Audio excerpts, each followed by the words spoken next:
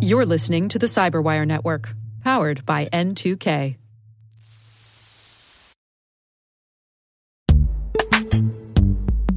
In the dynamic world of enterprise security, identity architects and IT leaders face a major challenge.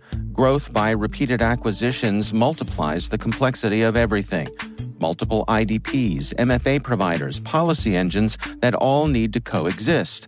This can lead to fragmented user identities and policies that create security vulnerabilities and add access friction. Strata Identity solves this. Now you can decommission unneeded IDPs and consolidate the ones you'd like to keep without rewriting apps or disrupting users, engineers, and app owners. Plus, Strata's modular architecture makes it easy to integrate with any identity provider without manual maintenance and coding. Join the ranks of cybersecurity leaders using identity orchestration. Visit strata.io/cyberwire, share your top identity security priorities, and receive a pair of complimentary AirPods Pro.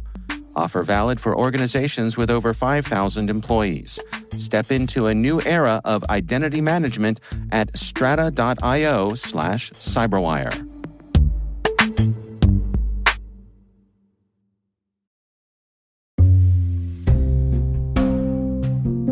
Hello, my name is Danielle Jablansky, and I'm an operational technology cybersecurity strategist with Nozomi Networks. I was kind of pushed into the lawyer path when I was younger. I think I was around 7 years old. I made a PowerPoint because my mom told me I couldn't go to a friend's house. And then I articulated and argued why I should be able to go. And she said, I really can't argue with that. And I was able to go. And then they pushed me kind of the law path. And I had actually gone into my program with credits from a local school while I was in high school. So I was 18 credit hours ahead. And to graduate early, I could just study abroad. I ended up going to Rwanda to study genocide. And that just kind of widened my aperture to the rest of the world. And at that point, doing law for a single county in a state didn't seem like it had enough of an international perspective, even though I had really good, internships and different experiences doing that. I worked for a local prosecutor's office. I was a victim specialist advocate at the time, but studying that global crisis and international law around genocide, which is not a fun topic, really made me want to pursue international relations.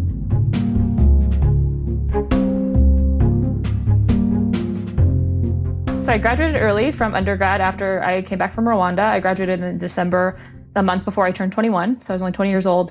And I started to apply to grad schools. And I identified maybe 3 programs in the US that were kind of peace studies based, but had a human rights aspect.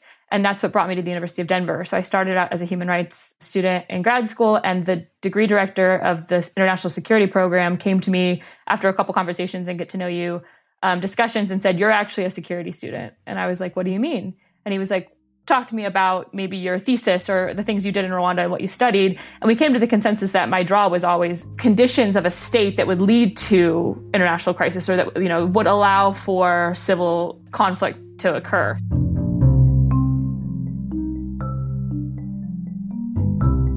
So I mentioned going into Middle East studies, and so I got a certification basically specializing in that because those were the only classes that were open when I jumped from human rights to security.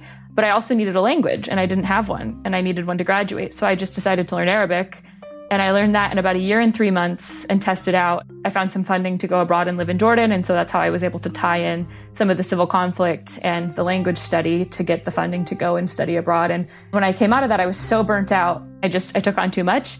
And so I applied to very few, basically within networks that I knew, and I ended up getting a job at the Stanley Foundation in Iowa, which is now the Stanley Center for Peace and Security. And that's where I found cyber and picked up the jargon and started learning the lay of the land. And it really drew me away from nuclear policy and into cyber. So that's the critical connection for me, was that first job in nuclear.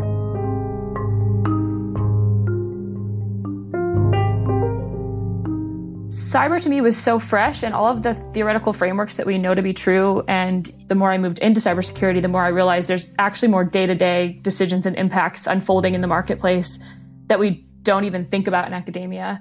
So it just drew me in further and further and further after I kind of learned the jargon and the lingo, and then kind of scoped out the market. And then I continued to tie those together back to this international process of norms and definitions, and it's all still really unknown. So it's uncharted territory, and that was exciting for me in my career.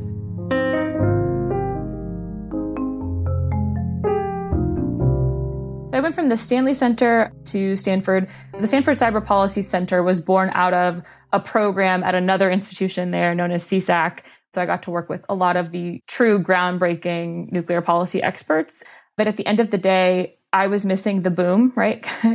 And so it came to my attention that my career path from there would be basically get a PhD, come back and teach, or go anywhere and teach about these issues, or go to DC, work on the Hill. And I didn't really like either of those options. And so I kind of took a chance and walked away, didn't use any networking or connections to get a job. I became an analyst for a year, and then I kind of weaseled my way into the OT and ICS world, which I actually joke with people now is me coming home, because nuclear weapons cybersecurity is operational technology. We just don't call it that because it's a weapon system. So I joke that it's actually a homecoming now that I've gotten back to industrial control systems and that, big boom kind of world.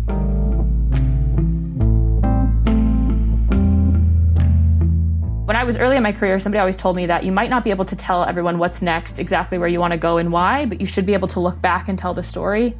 Actually, when I was taking my last job, my old boss said to me, "Danielle, you're not motivated by prestige." And I was like, wow, I just needed somebody to tell me that to make that thread understandable. Looking back, I've always been motivated by impacts. So even before I did human rights work, I was a youth care specialist, and I worked with foster children and transitional living. And it was always focused on, there's no glory for doing things alone. It was always like this group think, how can we make the world a better place? And that's the thread that runs through my whole career history, which is focusing on human rights, focusing on state-centric, circumstances that lead to catastrophic risks, right? And then that translates into my world in cybersecurity as well. So it was always, wow, I want to make an impact, but I don't want that impact to have my name on it. I want it to be something worthwhile and that stands.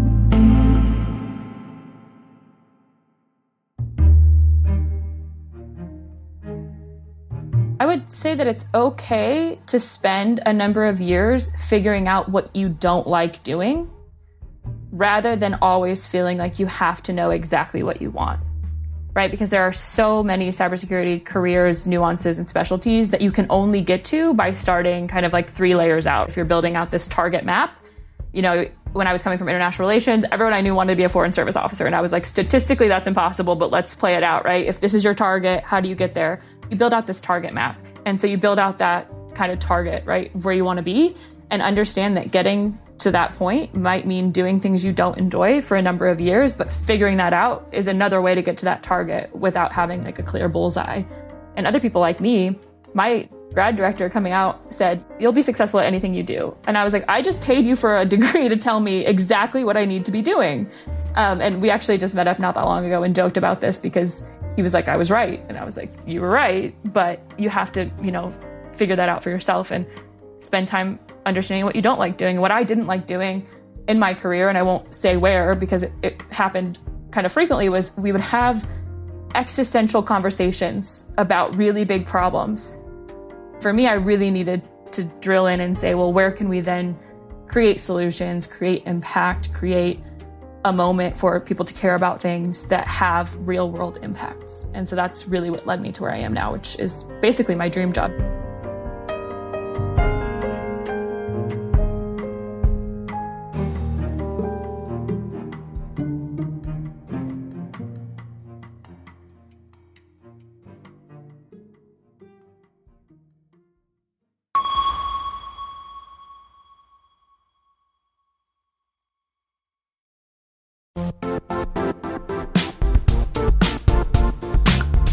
The IT world used to be simpler.